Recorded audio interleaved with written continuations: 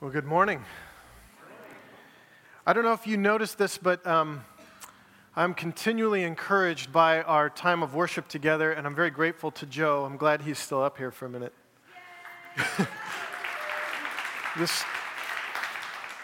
here, Joe. I'm just so grateful for Joe and the team of people that lead worship every week. As I sit and I listen to that song and we sing that together, and I know what we're studying today in the book of Acts, and so does Joe, and he's just very, very purposeful about that. So just thank you, Joe. I didn't mean to keep you for too long, but just thank you, and we appreciate you. And I just appreciate being able to praise God together, and to do that in a way that is purposeful and intentional. We're not just singing songs. We're singing songs that mean something. We're singing those songs to the Lord. Even the song that we just sang, that the Spirit of God would do a work in us and change us and make us more and more like our Lord. That's what we're going to talk about this morning in the book of Acts. It was only a few months ago we had a bit of an electrical problem in our home. Brooke, our youngest daughter, came to me and said, "Dad, there's a plug in your room and it's buzzing." And that didn't sound good. And so I went in and I did what any self-respecting husband and father would do. I got out my toolbox and I decided I would fix it myself. And so I took it apart, I took it out of the wall, I tightened everything back up, I put it all back together, and it was no longer buzzing. And I was very proud of myself until Krista came into the room and said, "Did you shut off all the power to the living room?" And I said, "Not intentionally." And it turned out that in fixing the outlet, I had effectively shut off power to about a quarter of the house. And I put away my toolbox. And in the spirit of the book of Acts, in giving to everyone as they have need, John Mino, who many of you know, who attends here, he's not here this morning, but I have his permission to talk about him. John Mino, who actually has a gift with electrical things, came to our house to fix our problem. And here's where the story's going. When my son, Luke, who's 5 years old, found out that John was coming to the house to do some work, he ran into his room and he got out his plastic toolbox and he got out all of his plastic tools and he was going to help John fix the house. And so that Sunday afternoon, it was after church, John came over and John was working on our outlet and on our electricity, and Luke was sitting there with him, with his tools. Luke was watching him. Luke was asking him questions, and every once in a while, John would say, "Luke, there's some wire in my toolbox in the living room. Would you go and get that for me?" And Luke would say, "Yes," and he'd run out into the living room and get whatever John needed, and he'd run back and give it to him. And John would say, "Luke, I have a tool, and it looks kind of like this tool you have right here. Would you go out and get that for me?" And Luke would say, "Yes," and he'd run out in the living room, and he'd get the tool, and he'd run back. See, John was doing real work, and Luke had plastic tools and no expertise, but they were doing the work together. John had invited Luke to be a part of what he was doing. John had invited Luke to see what he was doing. John had invited Luke to participate in what he was doing. And it brought real joy to Luke, and it brought real joy to John. They loved doing it together. John said, "Luke, I'm going to do some work. Do you want to help?" And Luke said, "Yes, I want to help." See, this is a picture of what we see in Acts. God is doing a work. God is changing the world. God is building his church, and he's inviting his children to help. That's the picture that we see in Acts. See, last week when we were in Acts, we looked at the life of Stephen. We looked at Stephen, who's commonly described as a man who's filled with the Holy Spirit.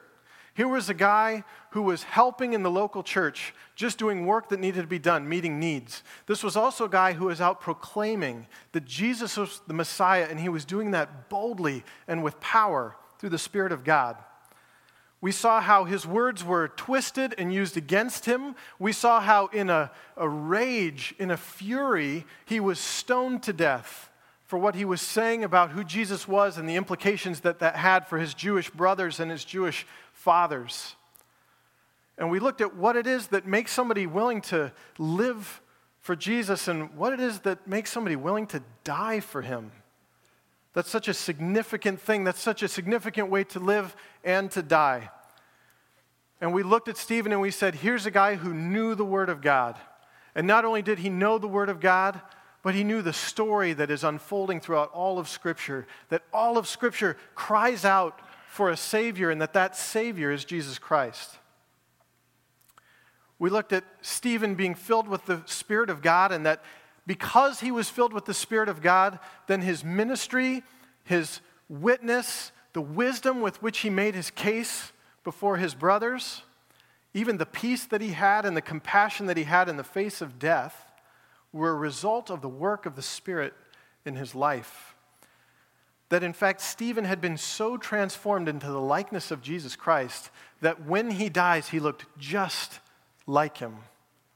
And we said last week, as Stephen is being stoned to death, he commits his spirit to Jesus and he prays that God would not hold the sin against his brothers who are stoning him to death. He literally prays for the men, and his heart breaks for the men who are killing him because they don't understand the love of God the way that he does.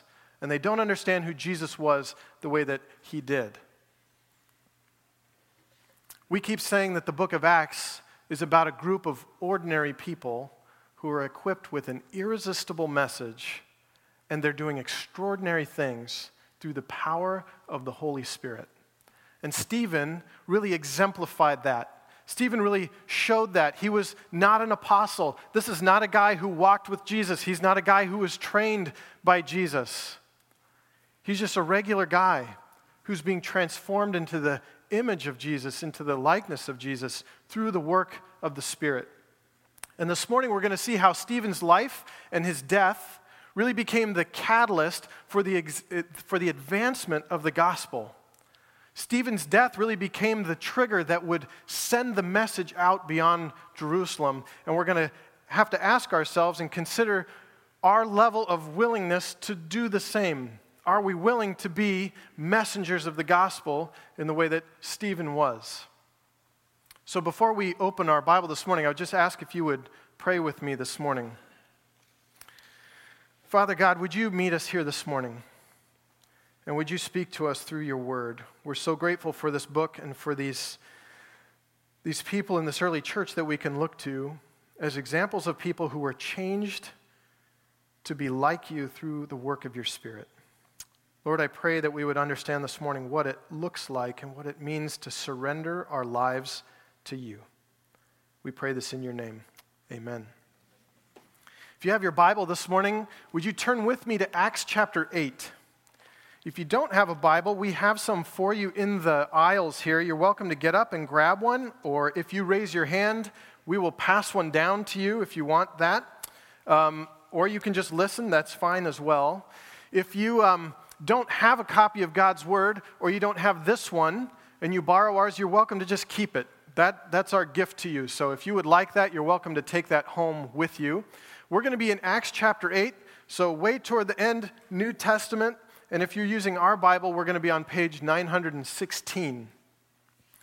We're going to pick up right where we left off last week. Last week we ended with the stoning of Stephen, and Acts chapter 8 picks up right out of that. Verse 1 said, "And Saul approved of his execution." Remember, Saul is the man who they laid all their coats down in front of him. They laid down all their coats in front of Saul so that they wouldn't get them messy when they stoned Stephen to death. And it says here that Saul approved of his execution. And there arose on that day a great persecution against the church in Jerusalem. And they were all scattered throughout the regions of Judea and Samaria, except the apostles. Devout men buried Stephen and made great lamentation over him. But Saul was ravaging the church, and entering house after house, he dragged off men and women and committed them to prison. See, Stephen's death is kind of the tipping point. And from here on out, the Jewish leaders are going to go on the offensive. They're going to put an end to the message of Jesus. That is the plan. They're going to put an end to these people proclaiming that Jesus is the Messiah. It started with Stephen, and now it's escalated beyond that. The incident with Stephen has kind of changed the situation for them, and now the followers of Jesus are going to be hunted down, and they're going to be arrested. And Saul, you're going to want to remember that name if you don't already know it, because it's going to come up again. Saul is leading the charge. Saul was there at Stephen's execution. He approved of Stephen's execution, and then after that, he becomes kind of the head of the persecution against the church in Jerusalem. And he's literally kicking down doors and dragging Christians off to prison, men and women alike. He's taking them all to prison where they're going to be tried, where they're probably going to be beaten, where some of them are going to be executed for their faith. Luke's words, he says, a great persecution arises against the church in Jerusalem. But look at verse 4. Verse 4 says, now those who were scattered went about preaching the word. This has not had its intended result. They're trying to shut it down. Shut down the proclamation of Jesus as the Messiah. Stop the gospel from spreading, and look what happens. Those that are scattered are going out preaching the word. I'm reminded of when the apostles were brought before the Jewish leaders. Only a few chapters ago we read about that. And they were so mad at them, they wanted to kill them. And one of the older gentlemen in the group removes the apostles for a while, and he talks to his friends in that room. And do you remember what he says? He says, guys, we got to be really careful here. Because if they're making this up, it will go away on its own. If this is of God, you will not be able to stop it. And you may find yourself opposing God. Well, guess what? They're going to try to stop it, and it's not going to happen. Look what happens. They're saying the message is spreading.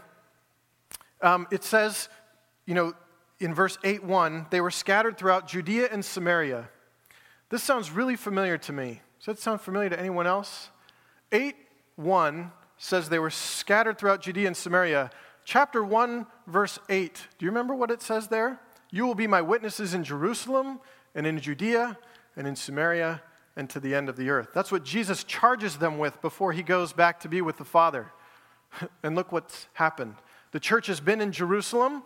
Now the church is spreading to Judea and to Samaria. And next week, we're going to see it reach the end of the earth.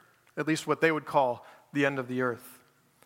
See, this persecution was intended to silence the gospel, and really all it's doing is spreading it.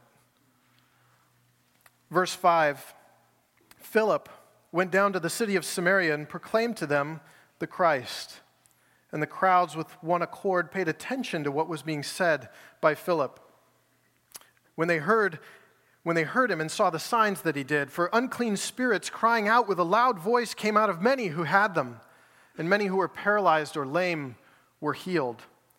So Philip, also not an apostle, like Stephen, he's a regular guy. In fact, he's one of the guys that are named when Stephen is named.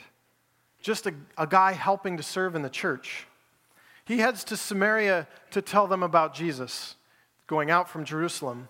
The people of Samaria, you may know or you may recall, are historical enemies of Israel. These people, they really hate each other. But they have a view of the Old Testament that is common to both. And this is really a help to Philip, because Philip is probably sharing the gospel the same way that Stephen did. And if you remember Stephen's argument last week, he really used the Old Testament to show them who the Messiah was. They believe in the Old Testament too. That means they're also expecting a Messiah, even though their beliefs are a little bit different. And so Philip uses the Old Testament likely the way Stephen did to say, hey, you remember Moses said God will raise up a prophet like you from our brothers. You're expecting a Messiah too, and look how Jesus fulfills the prophecy. And notice what it says. It says the people of Samaria paid attention to what Philip says. They heard what he said, and they saw the signs that he did, the miracles that were being performed, demons being cast out, people being healed.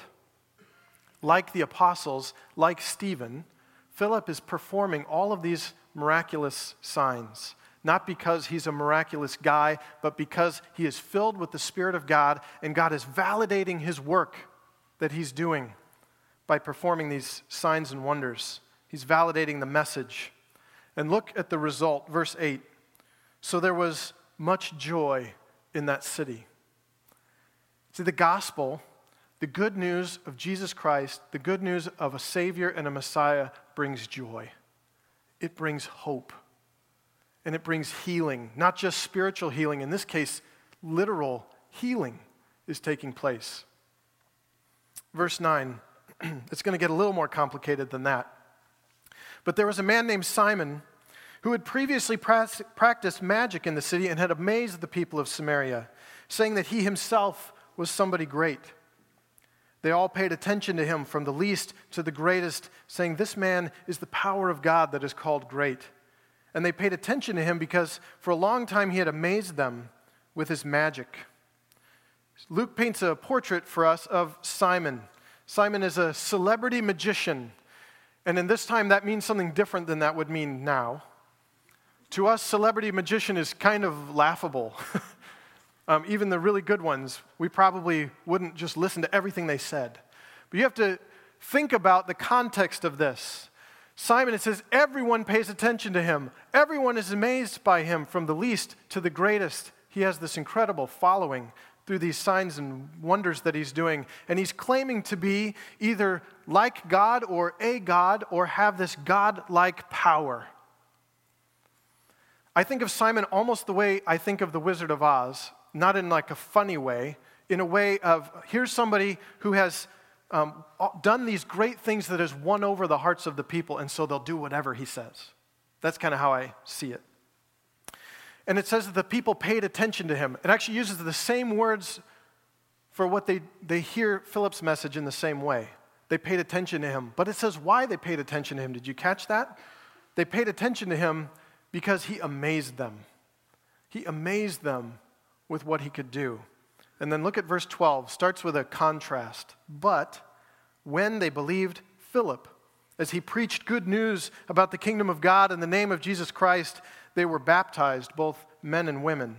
Even Simon himself believed, and after being baptized, he continued with Philip, and seeing signs and great miracles performed, he was amazed. It starts with this contrast. Here's what they used to believe. They used to believe in Simon and the amazing things that he did. But when they heard from Philip, and they heard about the kingdom of God, and they heard about the person of Jesus Christ, they believed and they were baptized. And even Simon himself, it says, believed and was baptized, and then starts following Philip everywhere because he is amazed.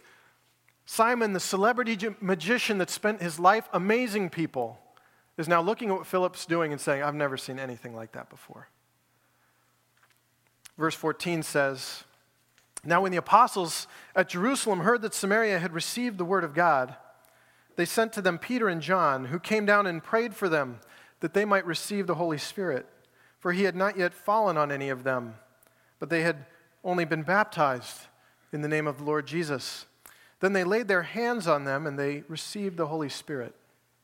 So here we have this large group of people, a large group of new believers who've come to faith in Jesus Christ. These are people who have heard the message of Jesus as their Savior. These are people that have heard that Jesus is the one that all of Scripture cries out for. These people have heard the message that Jesus is the one who's paid the price for their redemption. They've heard that Jesus is the one who invites them to be a part of God's family. They've heard that Jesus is the one that's restored their relationship to God that was broken because of their sin, and now invites them into relationship with God. That Jesus is the one that they've been waiting for all of this time. But they don't yet have the Holy Spirit because it says he's not yet fallen on them. Now that's weird to me. Does that sound a little bit odd to you? Because it seems to me like they've followed all the rules. They believed in Jesus and they were baptized, so they should have the Holy Spirit. That's how it works. Isn't that how it works?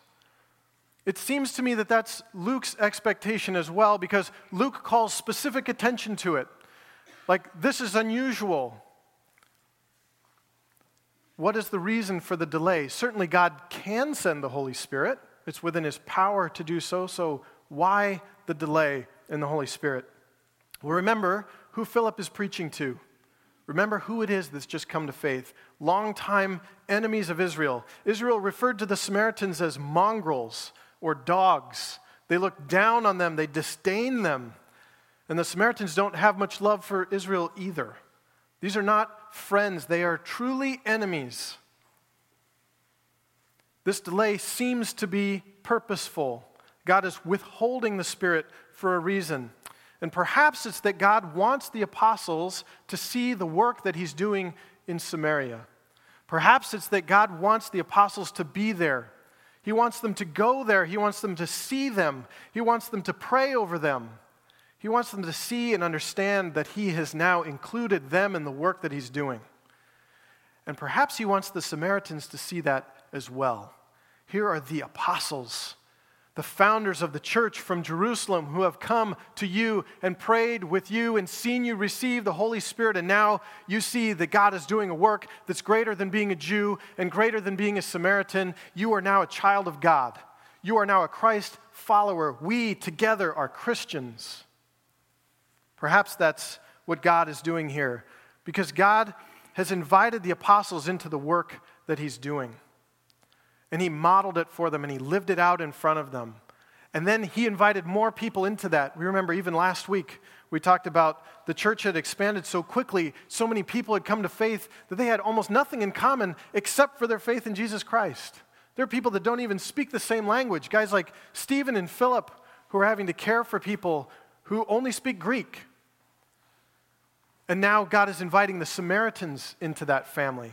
And he's orchestrating events in a way that the apostles can see the work that he's doing.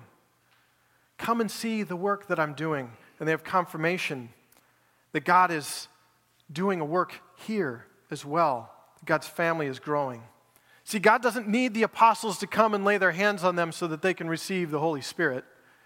God doesn't need them to do that. God can do that work himself. He's just inviting them to participate and to see the work. God's got the real tools and he's doing the real work, and the apostles are there with their plastic toolbox and their plastic tools, and God says, come and see what I'm doing. Do you want to be a part of it? Do you want to see how it works? Do you want to help? And if you want to help, I'll give you something to do, and we'll both find joy in that. The story continues in verse 18. Now when Simon saw that the Spirit was given through the laying on of the apostles' hands, he offered them money, saying, give me this power also, so that anyone on whom I lay my hands may receive the Holy Spirit. But Peter said to him, soft-spoken Peter, always so calm. Peter said to him, may your silver perish with you, because you thought you could obtain the gift of God with money. You have neither part nor lot in this matter, for your heart is not right before God. Repent, therefore, of this wickedness of yours, and pray to the Lord that, if possible, the intent of your heart may be forgiven you. For I see that you are in the gall of bitterness and in the bond of iniquity. Even if you don't know what all of that means, you get the tone of what Peter is saying, right? And Simon answered, pray for me to the Lord that nothing of what you have said may come upon me. There are a couple ways to interpret what's going on in this passage. There are those who would argue that Simon was never truly a believer. In fact, most people would argue that Simon was never truly a believer. He's simply looking to use the trappings of Christianity to harness this new kind of power with which to amaze people, as he's always done, looking to maintain his status as the amazing Simon with godlike power. There are other people who would argue that Simon is just a new believer who completely understands the way the Holy Spirit works and the way that God does things. There's not a lot of question as to what Peter thinks. Peter's response certainly gives us a clue as to where he thinks Simon's heart is. Because Peter says to Simon, you and your money can go to hell. That's pretty much how it translates. And he's not being crude, he's being literal. He's saying your money can follow you to hell, because that's where you're going with this line of thinking. Wow, it's pretty harsh. You and your money have no part with God. Your heart is not right before God, and you'd better repent and hope that God forgives you. That's what Peter says to Simon. And then we look at Simon's response, and he says, pray that none of the stuff you just said happens. Right? So he's got the right idea, because all of that sounded bad, right? And we can look at his response in one of two ways. Either Simon is so broken over this rebuke from Peter, and he's so distraught, and he has no idea how to approach God, that he says, you pray for me, that God would not do those things to me, like you said. Or he's just trying to get out of the consequences of his actions. He's saying, yeah, okay, pray that doesn't happen. I I'm just trying to get in on this thing. It looked cool, what you guys are doing, and I want to be a part of it. And that looks powerful, and I'm willing to pay for it. People think one way or the other about Simon, and here's what I think. I think it doesn't matter. I think it doesn't matter whether Simon is truly repentant and regenerate or whether Simon is just trying to cash in and use the Holy Spirit for his own personal gain. Here's what matters. What matters is what Peter clearly states to Simon. The power of God, which is available to the followers of Jesus Christ and those who put their trust in him, is not for sale. You cannot buy the power of God. You cannot earn the power of God. It is not for show. It cannot be manipulated. That is the truth that we find in here. What matters here is that the Holy Spirit is available to those who have surrendered themselves to Jesus Christ. That's who the Holy Spirit is available to. It's the power of God to transform the children of God, to look like Jesus and to proclaim him. What matters is that the Holy Spirit is the marker. He is the identifier of those who belong to God and are his children. And he is the helper sent by God to help us to understand what it looks like to live a life that looks like him. That's what the Holy Spirit is. It cannot be earned. It cannot be bought. We have to understand that.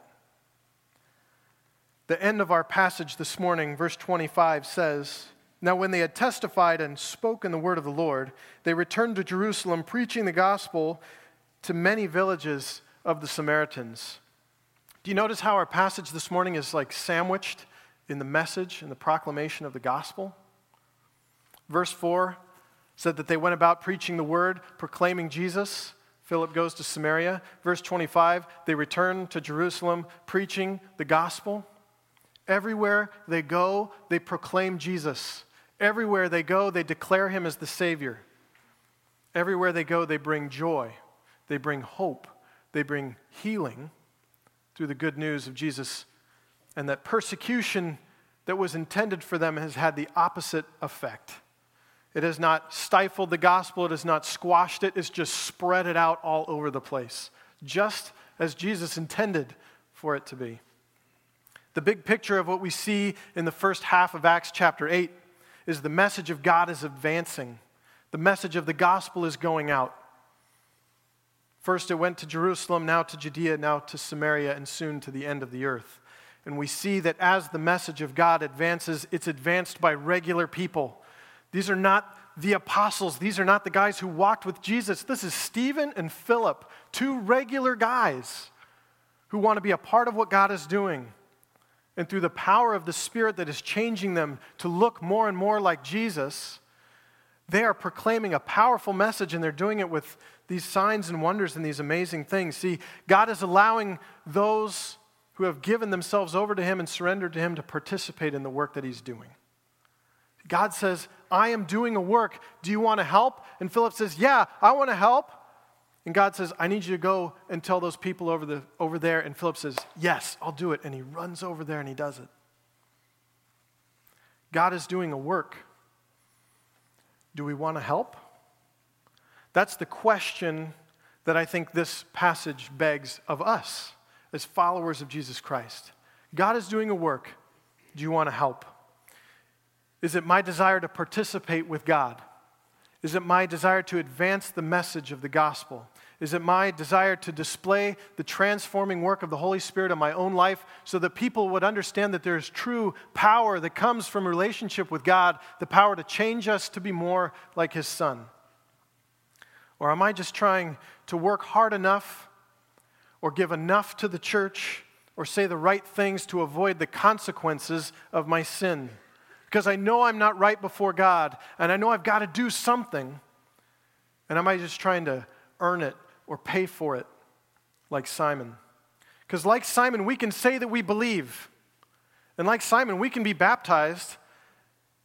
And very likely, like Simon, we can never actually surrender our lives to Jesus. We can say we believe. The Bible says, hey, the demons believe. We can be baptized and we can just get wet if we never allow the Holy Spirit to change us into the likeness of Jesus Christ.